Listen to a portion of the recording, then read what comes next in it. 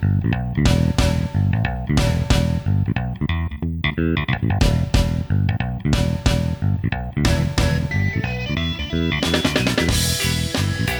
and welcome to the Troopers Show. My name's James and this is my show, and today we are looking at the show we should have looked at last week, which Glade accidentally set on private the day me, yourself, John Dinsdale and Marcus Green were going to review it, which was not handy. But we got it right this time. We thought it was like possibly that one of the TV channels had picked it up for national production, which does happen occasionally.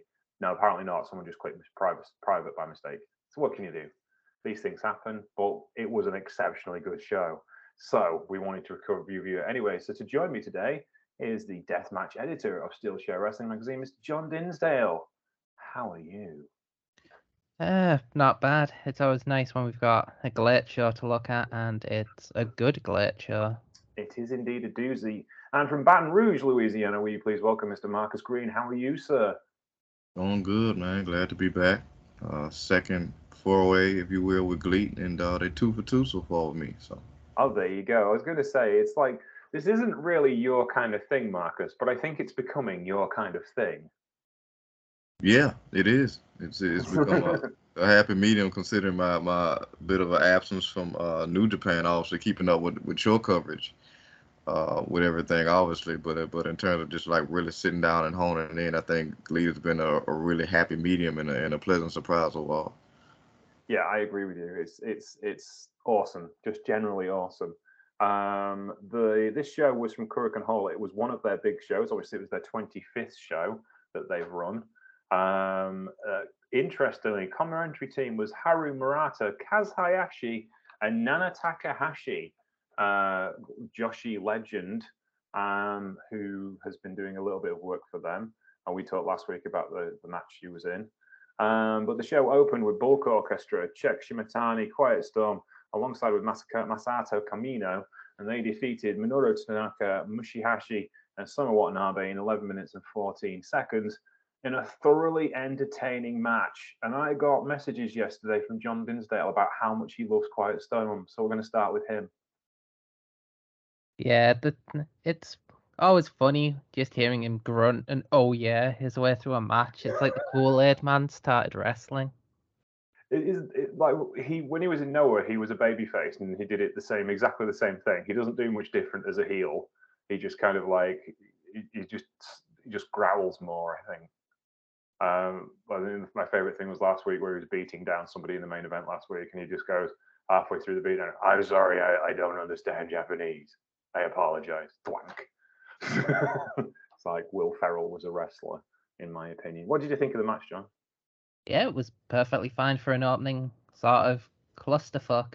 You got a lot of action and a surprise victory for the former Nobu Shimatani. Yes, there you go. I'm under the belief that Minoru Tanaka does like live on the souls of young beings to be able to do the things he does at his age. Obviously, been watching Best of Super Juniors this week, and of course he's in the titles because he won a Best of Super Juniors, and he doesn't look any different now. It's like 20 years later. But yeah, he was really, really good. And Soma Watanabe is just, I love Soma Watanabe. I think Soma Watanabe is the future of pro wrestling myself. I think he's that good, but we shall see. So this was excellent. Marcus, what's your thoughts on this? Yes, same. Fun 6-man. Loving what I'm getting from both orchestra. Some colorful characters to say the least.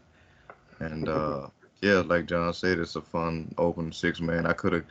It's definitely another one I could see get a string of matches because it was just fun to watch. Yeah, definitely. That's the thing with Glate is because it's got kind of this basis in Lucha Libre. All of their multi-mans work super smoothly, and all of the wrestlers just kind of like it just flows. I mean, it's kind of like 6-mans are kind of like the bread and butter of Japanese wrestling and always have been. But there's kind of this lucha element to it that they brought with them from Dragon Gate that just kind of makes everything just flow so beautifully. Even in a match like this where you've got heels going up against baby faces and there's a lot of back and forth and jaw jacking, and it still just is super smooth. John, I've got a question for you. The aprons that Bulk Orchestra wear, what's the significance? Do you know? I'm not 100% sure myself, actually. It seems to be there a lot of the time, doesn't it? Yeah, it's like their merch is aprons, and like as in like I guess you could say it's because they're going to work and there'll be a mess. I don't know. I'm not sure why they've come up with aprons, but it does. Can It I does. just Yeah. completely derail the show for a second? Because my Twitter feed has presented one of the weirdest things I've ever seen. Great O'Khan in Vegas are weird. Weirder. Go on then. I take it we're all aware of what Stranger Things is. Yes. Netflix series of the modern televisual era. Yes. So I follow a lot of people on Twitter, and one of those people is Justin Wang, who is like a metal musician, goes to deathmatch shows, and does YouTube videos about weird shit on the internet, and he loves to retweet the most random of things. And there is now a Demogorgon fleshlight. Oh God. Like I shit you not here. I will post it. I'll send the picture to you right now so you could see this magnificent Horror. I couldn't sort of bypass that without being like, okay, yep, got to comment on this. What Yeah, the hell? That was the sound of my phone buzzing, and John has sent me a picture. I will not be sending it to Marcus. Good man. Let's move on. Takanori Ito defeated Yu Iisuka in 9 minutes and 59 seconds. This was an interesting little match because it was a bit of a David and Goliath kind of deal, with Yu Iisuka definitely in the David camp. But that didn't mean it was not entertaining. I love Takanori Ito. I think he's amazing. And I've waxed lyrical about him for weeks on end. And Yu Iisuka I also love. And he kind of reminds me when we was watching a lot of the hustle shows from the early 2000s. He kind of reminds me where Taichi was in his career at that particular point, which is, the downtrodden rookie who is looking to break out and then breaks out in the most horrific way possible. But I kind of see him in that particular position. He's got all the skills and he's got all the talent, and they're just, waiting for the right vehicle to push him on. Marcus, what's your thoughts of this particular match? Yeah, I really dug it. It kind of gave a little bit of a prelude to I think what we was gonna get a little later on with another match we're gonna get to. But I always appreciate these little David and Goliath type of bouts, and I loved it. Yeah, Ito really put in some work. He had to. I mean, his job was to try to chop down that big redwood, if you will, and he gave it a hell of a shot. But by the end, it was. Izuku he took control and he put him down, and I always appreciate it. Good. I think he finished him with a bridge in German. Yeah, the Avalanche German of Ito. Just yeah. That's always a highlight for me. So, like I said, it's Ito tried, man, but Izuku was just on another level. I think you've got your names mixed up because it was Ito who was the big gentleman with the bridging German. Gotcha. Yeah. Yes, no problem. It's okay. You're still learning great. But you're absolutely right, because Ito is a massive guy compared to Iisuka. So watching them two fight each other is always going to be interesting to see what approach Iisuka takes. And that was the story they told. And I thoroughly enjoyed it. And Ito is kind of a throwback to a lot of the early 2000 shoot style wrestlers that moved out of the shoot promotions and into the mainstream, just because the shoot promotions were no more effectively. And I kind of really love the way that he uses that Avalanche German, because it kind of reminds me of those guys a lot. John, what's your thoughts on this one? This was a right shit kicking, wasn't it? It was. This was the most physical matches on the card, and it was just bloody back and forth warfare for the ages. This felt like a main event just based on how hard they were hitting each other and how sort of just all or nothing the match seemed to be. To be honest with you, I think a lot of these matches felt like a main event. Do you know what I mean? It was like they had a point to prove. We've got visitors in town, we can't get shown up kind of deal. Does that make sense? Yeah, GLEAT has a habit of just sort of stocking a card full and just saying, right, go out there like your match is the main event. Yeah, steal the show. It's one of them things. If I guess it's the best compliment I can give. If you didn't tell me until after the match that these were just like one-offs, I wouldn't be able to tell.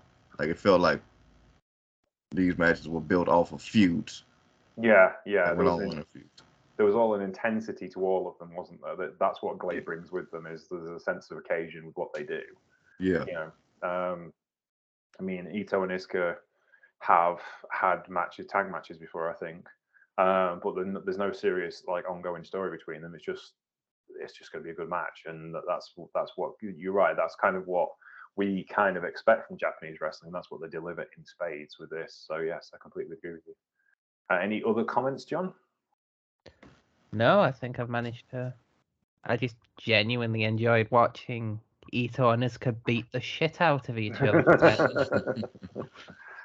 Speaking of a good kicking, next we move on to Dash Chisako and Michioka Miyagi. Michioka Miyagi lost in 14 minutes and 38 seconds to her former dojo sister. And I cannot deny a man his moment because John is Dash Chisako's biggest fan. So I see why. Yeah. So explain your love of Dash Chisako and why this match is so important for Michiko Miyagi. So Dash Chisako, the hardcore queen, is just an absolute badass. Like, there's no other way about it. She is the sort of ultimate example of no shit's given, I'm going to kill you style of wrestling. Which I suppose you need if you're going to be like one of the top Sendai girls. Yes. She was trained by Meiko Satomura and runs their dojo, where she has managed to produce a bunch of other junior sociopaths.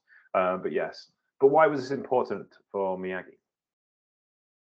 I suppose if you're going to be put up against a former like sister of yours and just someone who has been killing everyone in GLEAT, you're going to want to show out and try to stop her, which is exactly what Miyagi tried to do here. Yeah, this is the thing. I mean, it's like Dash is just like one of the top draws in Joshi generally, but she was always the senior to Miyagi because Miyagi was obviously, she helped train her. To be honest with you, she was in the dojo at the same time as Miyagi was learning, and you know, Miko Satomura was the lead trainer of the dojo. They were former tag team partners. They got to the final of King of Trios in Shikara. I was there. In fact, they won one King of Trios, the three of them. So it's really important to the history of Miyagi's career because she's no longer Cassandra, and she's trying to cut her own groove in this company that has signed her on, and she's the lead Joshi for. So this was a deep storytelling device, and it couldn't go any other way than a serious kick-in. It had to be stiff because they're not going to have a dainty little wrestling match. This one had to mean a lot, and Dash Chisako is the woman you want when you want something to mean a lot. And it's like, I think the only other person they could have got to this match, and maybe they will do in the end, but she's a bit busy at the minute, is Meiko Satomura, because I think they need her to give like Miyagi that sense of graduation. But Dash Chisako is a good stepping stone, if nothing else. Because of course she lost to Hashimoto last year in a shoot fight. She loses to Dash here, so it's always her bête noire is always the Sendai girls. Marcus, what's your thoughts on this one? Because this was a bit different for you. Yeah, I mean, I think one of the things I'm clearly going to enjoy about being new to GLEAT is I kind of get to sit back in the front of the classroom of the true penny course.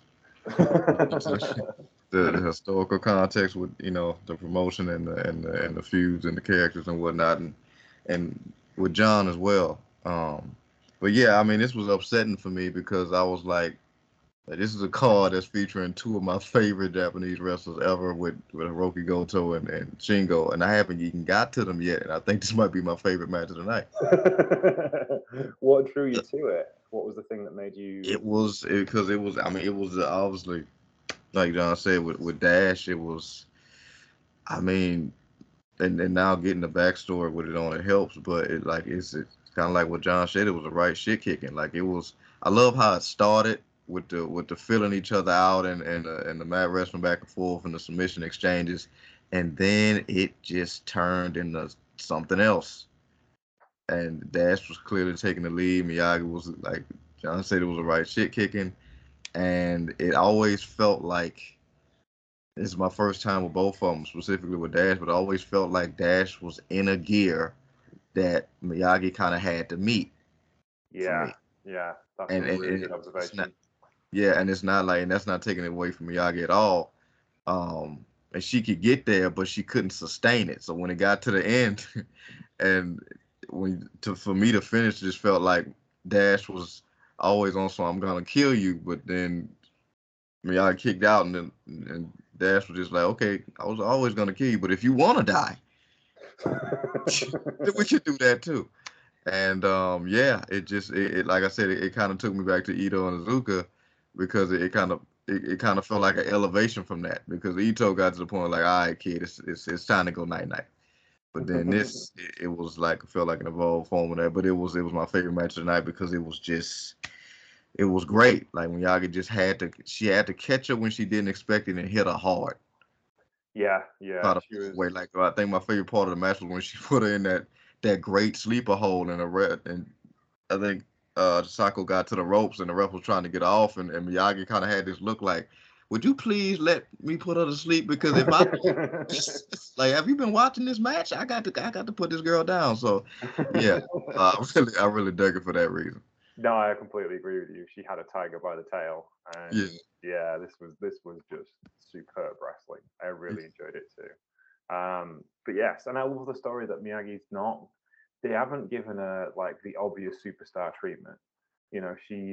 She's fighting and scrapping and getting better and better and better. It's a long, tall story they're going to have to do to make her a star. She has all got everything she needs to be a star, but they're trying to make sure she stays a star, which means losing a lot now, but it'll be such a massive payoff when she wins. That's the key factor, and that's the bit of it the fans are looking forward to. All right, next up we have a six-man tag team match. Jack Cartwheel making his late debut. The last time we saw him was at the GCW Clusterfuck Battle Royal at WrestleMania weekend. He tags with Strong Heart, Cece Saka, and T-Hawk to defeat 60 Seconds, John Tonsho, Keiichi Sato, and Tetsuya Ishizuki in 14 minutes and 29 seconds of yet another brilliant Lucha Libre style tag match. Marcus, your thoughts on this one? Because this was all over the place. Yeah, it was all over the place, and I dug it. I really felt the cohesion between both teams. Like, Cartwheel, like specifically as the American coming through there, like he really felt like he was just happy to be there, and he was kind of gonna show it. And I guess I appreciate that. I guess the cartwheel motif as well, because he was, he definitely stuck to that. But I just love the chaotic cohesion between both teams. It was just really cool to see. And Cartwheel ended up pulling out the win. Uh, well, with a great move, and I dug it. I could have kept watching this. This was some good stuff. Yeah, this reminds me of like watching Daniel Bryan's debut in Noah, and he's tagging with Bison Smith and somebody else. I can't remember else who we were up against. But the first thing he does is like throw his opponent to the outside and do a suicide dive straight into the barrier. First job, no mucking about, get on with it. And this was like, it was the right thing to the coup because the crowd went, ah. Yeah. And Jack Cartwheel did the same thing here. He was like, I'm called Cartwheel, I do cartwheels, which he does exceptionally well. And just blew the crowd away and just kept going with it and got over as quickly as he could. John, what's your thoughts on this one? Because this was a different kind of match, but still something a bit epic. This was so fast and chaotic. Like, I was already interested because I wanted to see how Jack Cartwheel was going to take to GLEAT after covering so many of his matches in GCW now. Yeah. And he just slotted right in and got right to work. He basically found a rhythm, and yeah, Oh, yeah. everyone just sort of went wild for 15 minutes. It was bloody awesome. Like, this is one of those matches you sort of sit back, watch, and then you're just like, right, how many of those spots can I actually name off now? Because that was a hurricane. This is the thing. It was a match entirely built around Jack Cartwheel and what he could do. And then everyone just else kind of slotted in around him and made it work. we've got this young guy we want to get over because we think he's going to be big and a cool star. And they're like, right, then let's do that. And they just figured out how to make it all work. And it just flowed. It was as close to like a pure lucha wrestling match that you'll see in GLEAT. But it is also kind of like, had those Japanese elements that made it stiffer and a bit more in depth. And yeah, Jack Cartwheel walked in and everyone knows who he is now, don't they? It did the job. That was the point. And just to tell you how good it was, the cage match users give it 7.81 for a really a nothing tag team match in the middle of a card. That was kind of there just to kind of get somebody over and entertain people. But they did it so well, it definitely entertained everybody. So there we go. Any more comments on that one, or should we move on? Because we've got a lot to talk about in these next three matches. I just find 60 seconds to be a funny name for a faction because in every context, lasting 60 seconds just sounds like a bad thing. It does, doesn't it? It's like Gone in 60 Seconds, the movie, where someone steals your car in less than 60 seconds. That can't be good. By the way, if you like Gone in 60 Seconds, you should watch the original film Gone in 60 Seconds, which is the story which the Nick Cage one was based on. But it's really cool because it was run by a stunt coordinator who literally they used short ends of film from the movies they were working on. They worked for money to do it, and they got the city of Carson just south of Los Angeles to shut down roads and stuff. It's real guerrilla filmmaking, and it's brilliant. You should go watch that. Completely unrelated to this match, but yes, 60 seconds doesn't sound good anyway, does it? Unless it is, we'll put you away in 60 seconds, which they didn't hear because it was 14 minutes and 29 seconds and they lost. Yeah, I mean, I guess the only good context I can see lasting 60 seconds is against Minoru, but that's only because the 60 seconds is saving your life more so. Indeed. Why is it that all these people called Minoru are awfully double R, like Minoru Tanaka and Minoru Suzuki? Maybe there's a gentle Minoru somewhere we can go find his matches. I mean, Minoru Fujita's occasionally nice. Yeah, I suppose so. That's it. He's still double R deathmatch wrestling champion, but yeah, he can be nice. Well, all right then. Maybe no. I'll say we're going to name you Minoru, and then you will go and be angry at the world. Anyway, let us move on to the next match, which was a bit of a dream match. Hiroki Goto defeats Hayato Tamura in 30 minutes and 59 seconds. And honestly, Hiroki Goto walks into this match kind of just like of an odd booking, but Tamura brought his work boots and he was ready to have a go. And Goto just clicked in and hit that GLEAT style like it was just like perfect. In fact, this is my favorite match of his for ages. And aside from the tag team stuff where he's been brilliant, just because he was wrestling somebody different and it wasn't the same 5 people I've seen him wrestle everywhere for the last 2 years. And Tamura just matches up with Goto perfectly. It's just like something unleashed in Goto. Like I'm gonna have a classic, and I really enjoyed this. This was like way and above and beyond my expectations. I thought this was going to be like, Goto will come in, pop the crowd, and that'll be that. And it'll be a fun little match and we'll move on. But no, 13 minutes and 59 seconds, as John said earlier, felt like a proper main event match and was delivered in the same way as a proper main event match. So let's talk about this then, John. What did you think of this one? This was Goto in his happy place. Oh yeah, definitely. Like he just got to go out there, hit someone really hard, reenact that sort of strong style spirit that sort of used to live within the open weight division, and Hayato Tamura was ready to give him it back.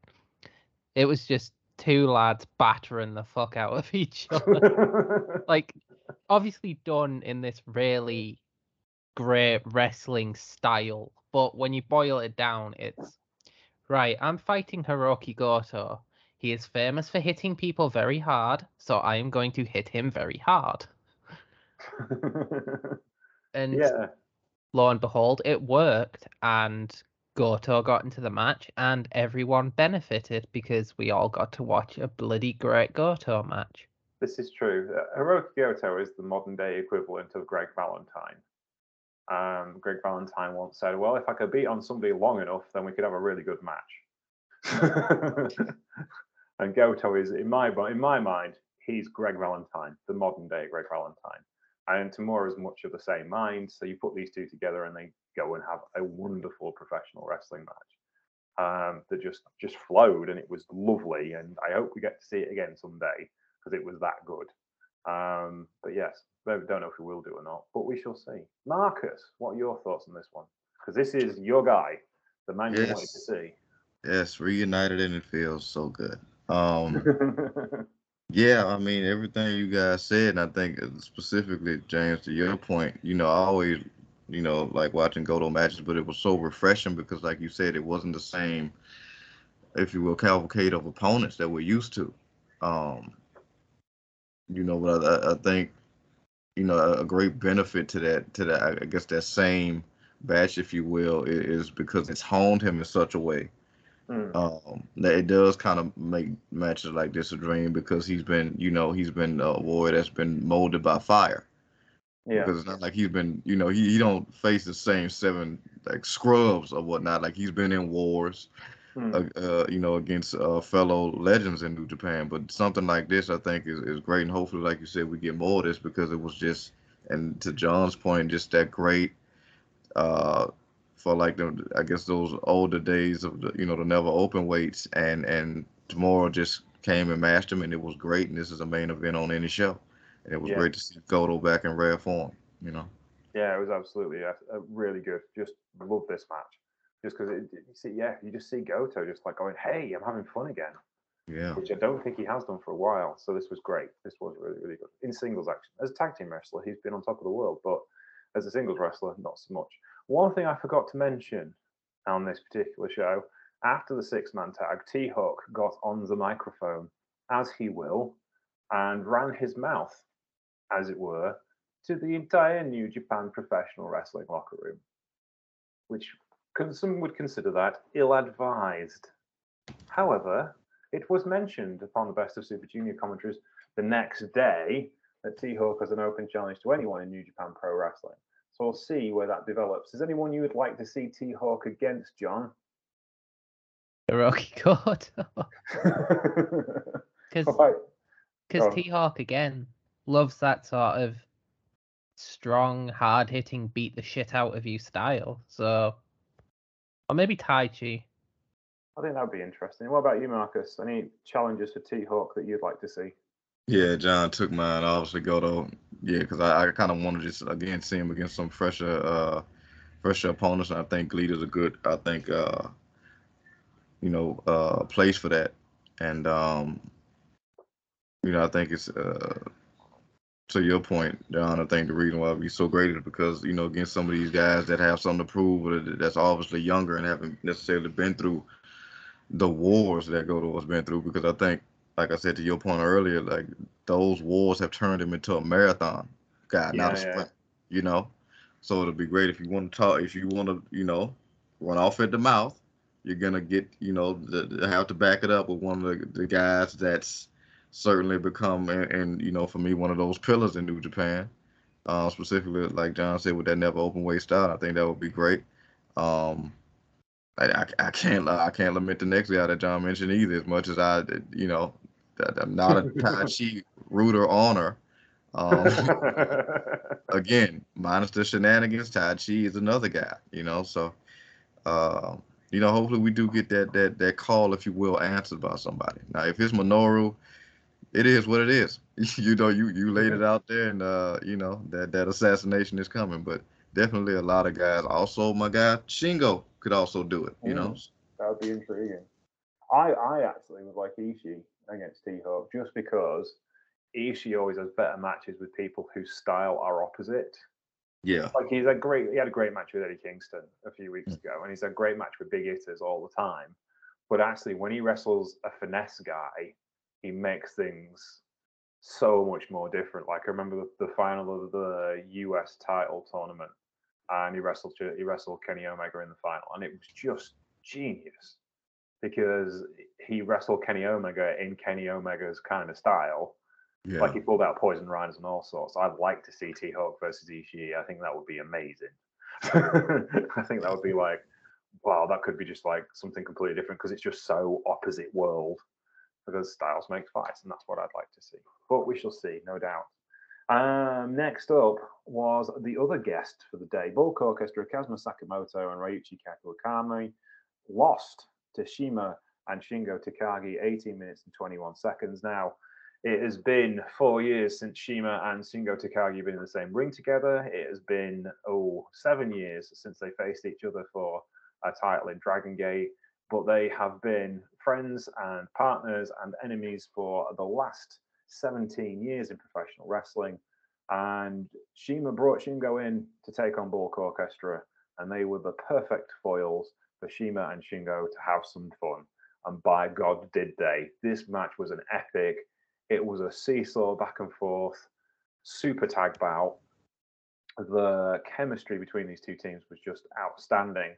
You got to give Bulk Orchestra the due. They're not there to make up the numbers. They know what they're doing, and they're brilliant heels, and they work this style just as well as anyone else in the company. And I love Sakamoto and I love Kawakami, but you got to give it to Shima and Takagi. They milked the crowd. They had them in the palm of their hands. It was just a beautiful thing to watch. What's your thoughts on this one, Marcus? Yeah, again, man, it's the hindsight sitting in the true penny course, because when they did the entrances, and again, reuniting, it feels good with Shingo, but the minute you saw the reverence that Shima felt like he kind of showed for Shingo, and when they did the pose, I was like, this really feels like a band being reunited. Yeah. I didn't have context for it, but I think I'm covering it and watching this stuff and covering it with you long enough to kind of pick up context clues, even if I don't have the context. Yeah. So it really felt like that.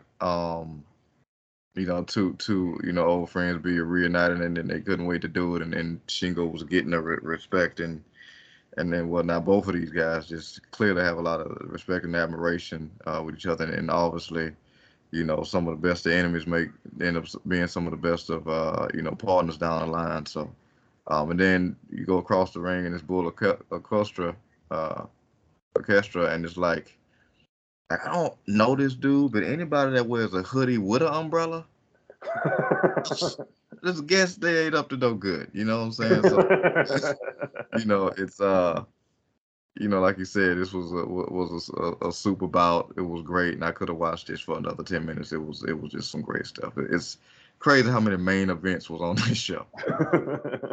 There you go, John. The ultimate heel move: wear a hoodie and carry an umbrella. What's your thoughts on this one, John? Yeah, just again, it's one of these cases where a New Japan guy has been free to do whatever the hell he wants in a different environment. Because, as you said, everyone here had fun in this match. Everyone got what they needed to do, and they did it. And it was so damn fun to see. Takagi got to reunite with an old friend, enemy, training partner, you name it, against a group that just loves to hurt people. And that's exactly what Takagi has A, needed, and B, probably wanted since sort of losing the IWGP heavyweight title. Like, this was Takagi being let loose again to have fun. Yeah. And Shima sort of gave him the keys to the castle. He's like, right, you're here as my partner. We've got a penultimate match spot before the main event against two of the top heels in the company. Let's go wild. And they went wild. Yeah, can't say anything more. 8.0 from the Cage Match users. That ranks it as one of the best tag team matches of the year for any company, which will tell you how good it is.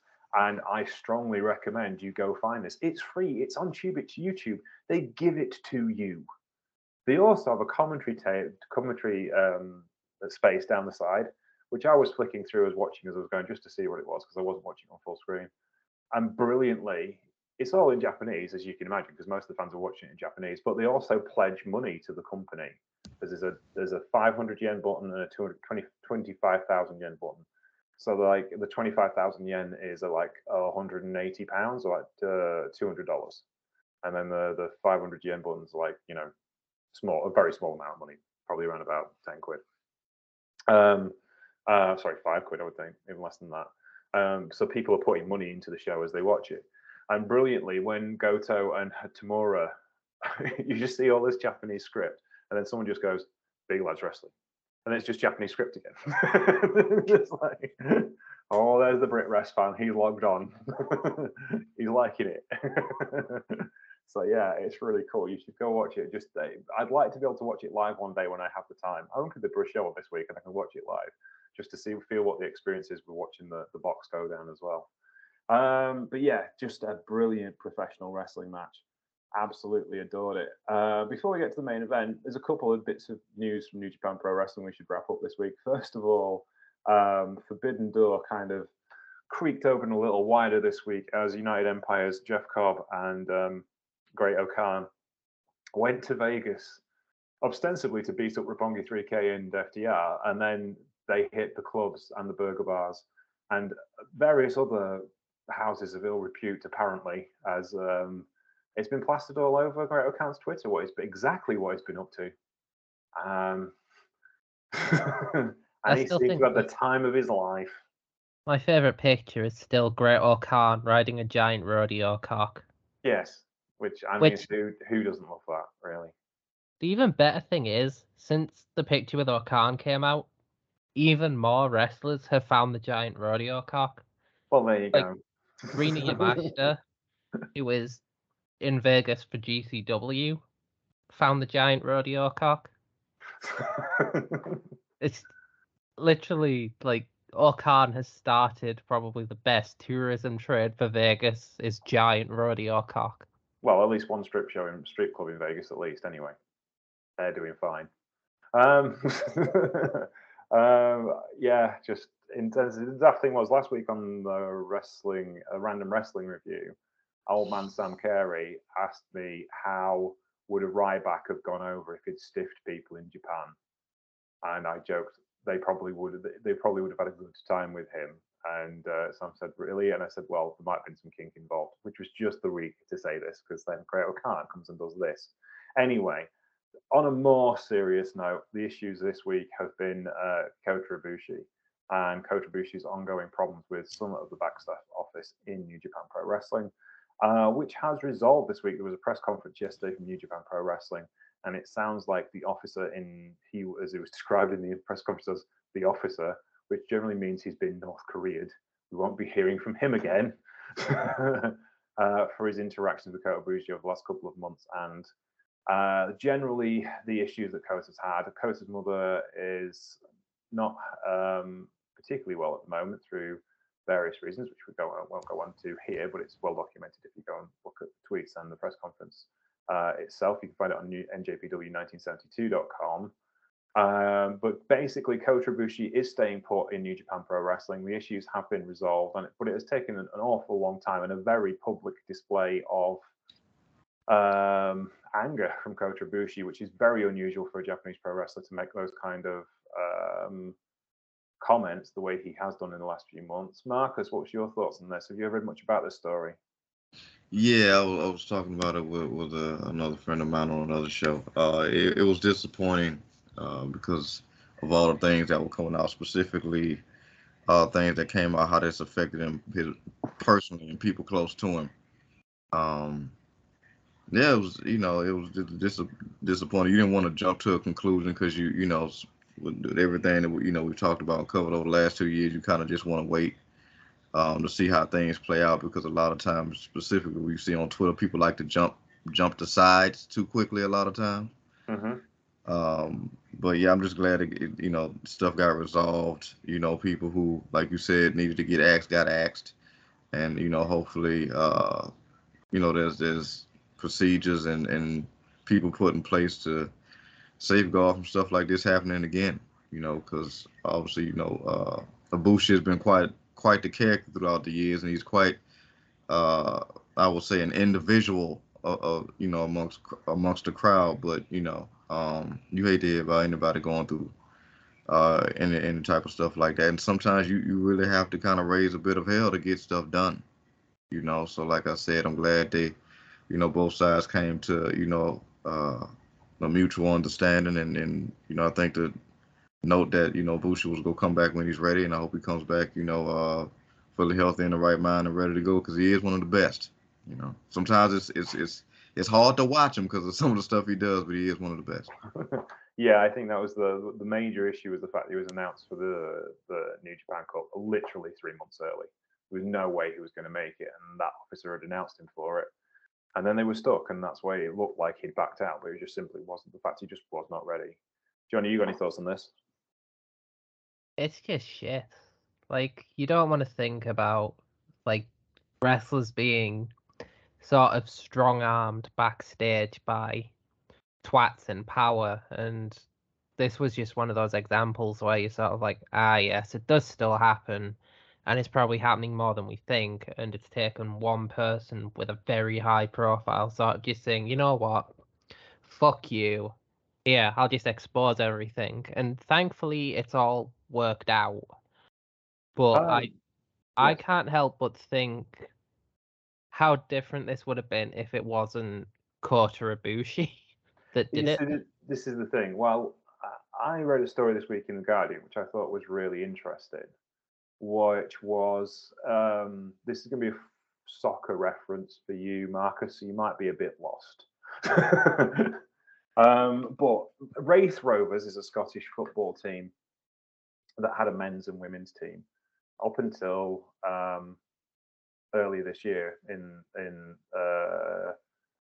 Earlier this year, I think it's just late last year, when Wraith decided to sign someone who was convicted of sex offences, and the women's team, women's team captain, announced on Twitter she quit because she's not going to deal with that. Why should I be put in an unsafe position because of my work? And I'm not paid enough, and I'm leaving because it's a professional team. But they're not. The women's team are not paid anywhere near what the men are paid. And then the rest of the women's team just up and quit. And they started their own team. They just left, and they named them, I think they're called McDurn United, which is named after their sponsor, who is a local writer who pays for everything for the club. They got new kit. They took over all the bookings of their previous existence of the team. So they do exist as a team, and they got to the semi-finals of the Scottish League Cup with all this stuff going on around them, whilst all of them work day jobs because they're not paid enough to be like, professional footballers, full-time professional footballers. So that's what happens when smaller people in sports do things by themselves. And luckily, they got a lot of benefactors that help them out, and they have really good merch sales. And a lot of people are very interested in them because of the things that they did to stand up for things. But that's the one success story I've read about when, the underdog finally stands up to somebody. It isn't that easy to do. And I think you're right with Ibushi being, well, yeah, literally one of the top 3 stars in New Japan Pro Wrestling. It kind of makes it easier for him to do things like that, but it isn't always the case. But good for Ibushi for moving forward with that. It's anyway, to look at the sort of flip side of that, look at the sort of both sides nature of Naomi and Sasha walking out. Yeah. You've got people hailing them as like, hell yeah, you do you, sod WWE and their shitty treatment. And then you've got the other side that are just like, oh, well, that's really unprofessional. And it's like, fuck off. If you're not being treated properly, leave. Make it on your own. Like, how many chances have those two given WWE to do something? I agree. Sorry, Marcus, you were going to say something. Yeah, it's and I heard. Yeah, sorry, I muted myself. I heard someone else say this, and they were right. Ultimately, when it comes to those two, they care too much in a company that doesn't care at all, really. And it sucks that you see so many people. To John's point with the unprofessional thing, it's like, it's like you get paid too much to think for yourself. It's like, what? Like that's the narrative we going with. They get paid. They get paid too much. They're made in such a way that they shouldn't stand up or not toe the company line when the company won't toe it for them. And they show that in every possible way, creative and so many other ways. Look how they handle the situation. To be that old of a man and sit on top of Mount Petty is it's disappointing, but it's not surprising with all the years that we've seen it. So it's just it sucks. But to your point, James, like it takes stuff like this, and it sucks that we don't have more of that camaraderie over here. But I think over here it's more about the finances when it comes down to it, and a lot of people just they toe lines, and it's not necessarily just in their the professional lives. They probably do it a lot in their personal as well, and it's disappointing because this is how real progress happens. Where you take stands like Ibushi, and like you said that women's team who was already at a disadvantage because they're being paid less. Yeah. And Dawn, what that young lady did, could not make things any easier. But when you stand together like that, you get things done. And it sucks that we don't see more of that over here in the States, but it's just, we seem to be having a lot of conversation about stuff we like to see in the States that other places don't. The US women's team do pretty well with it. I like the fact that they held out for more money on the basic grounds because we win more games than the men do and they get paid more than us. It's like, which is fair enough. They also draw bigger crowds too. But also on the Sasha and Naomi thing, here's the thing. Stan Hansen, when he was AWA World's Heavyweight Champion, and Vern Gagne wanted him to drop the title, the first thing he did was call Giant Baba, and Baba said no. So Stan walked home. He went home. He flew home. He didn't defend the championship that night. And after his next tour of all Japan, he sent the AWA Championship back to the AWA offices after he'd run over it with a truck. But Sasha and Naomi are unprofessional. Anyway, let us move on to the main event of today's show. Elle Lindemann defeated Shigehiro Iri in 20 minutes and 7 seconds of an epic battle for the G-Rex Championship. Lindemann has been on a tear this week in Best of Super Juniors, and it's like Kevin Kelly said, 3 nights on the road for Best of Super Juniors, go back to GLEAT, defend the championship, and then back on the road for Best of Super Juniors again. And this was just like how he did that with this match in the middle when he's had some blinders this week already. There's very few wrestlers in the world can keep up a schedule like that, and Elle Lindemann is one of them. Iri has been the go-to guy for GLEAT. They can stick him in anywhere. He can be the comedy big guy in the opening match. He can be the serious heavyweight contender at the end. He can do a bunch of lucha stuff. He's strong. He can do all the... He's the Swiss Army knife that GLEAT need to glue everything together. And here he earned his pay in a very, very great way. Marcus, what's your thoughts on this match? Yeah, this is one of those prime examples of it's a hell of a lot harder, remaining champion than sometimes it is becoming champion. Yes. Because it feels like that Iri is like he's like the Ishii of GLEAT, but he's built like Jeff Cobb. And that is a lethal combination. And the champ felt every bit of it. This was a great, this felt like almost a kaiju bout, man. This was great. Like you said, the schedule that, Lindemann has been on is insane, but this is also proving why he's champ.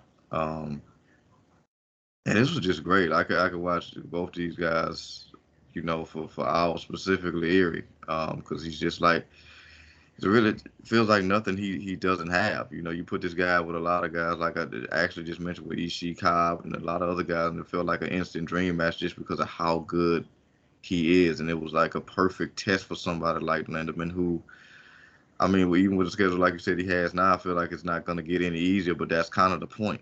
That's why you make somebody your guy, the spearhead of your company with the championship, because they can be tested in a situation like this and ultimately prevail. So, yeah, and I'm always a sucker for a great pounce, and that happened early in the match. So that was just a bonus. But yeah, this is again yet another main event on the show filled with main events. We will always remember Monty Brown. Yes. John, what's your thoughts on this match? Yeah, what's not to love? Like, Elle Lindemann is tearing the wrestling world apart at the moment. I don't think many people are coming close to what he's capable of doing in the time frame he's doing it in. And yeah, this was just amazing. Like, I'm always going to pop for seeing Shigehiro Irie in a match. Like, I love him, have done for years. He is just so good at what he does. And as you said, he fits in anywhere. And in this match, he was massive bruiser. I'm going to kill you, Irie, and it just worked. Lindemann stepped up, and yeah, top tier main event on a show full of top tier main event matches, and I've got nothing to complain about. Absolutely not. I mean, this show was just absolutely stacked from top to bottom. They obviously wanted to take advantage of the good publicity they had from Lindemann being part of the Best of Super Juniors. They only drew 700 at Kurikan Hall, which isn't a bad crowd for Kurikan Hall, but I think it could have been bigger. But I think they're still working with COVID protocols. As a smaller company, they can't. I don't think they can make as many decisions, if you see what I mean, as the bigger companies can. I think they have to go with what's going on, if that makes sense. So, yeah, it's just been a solid show. What's your overall thoughts on the show, John? What's been good for you to seeing this show?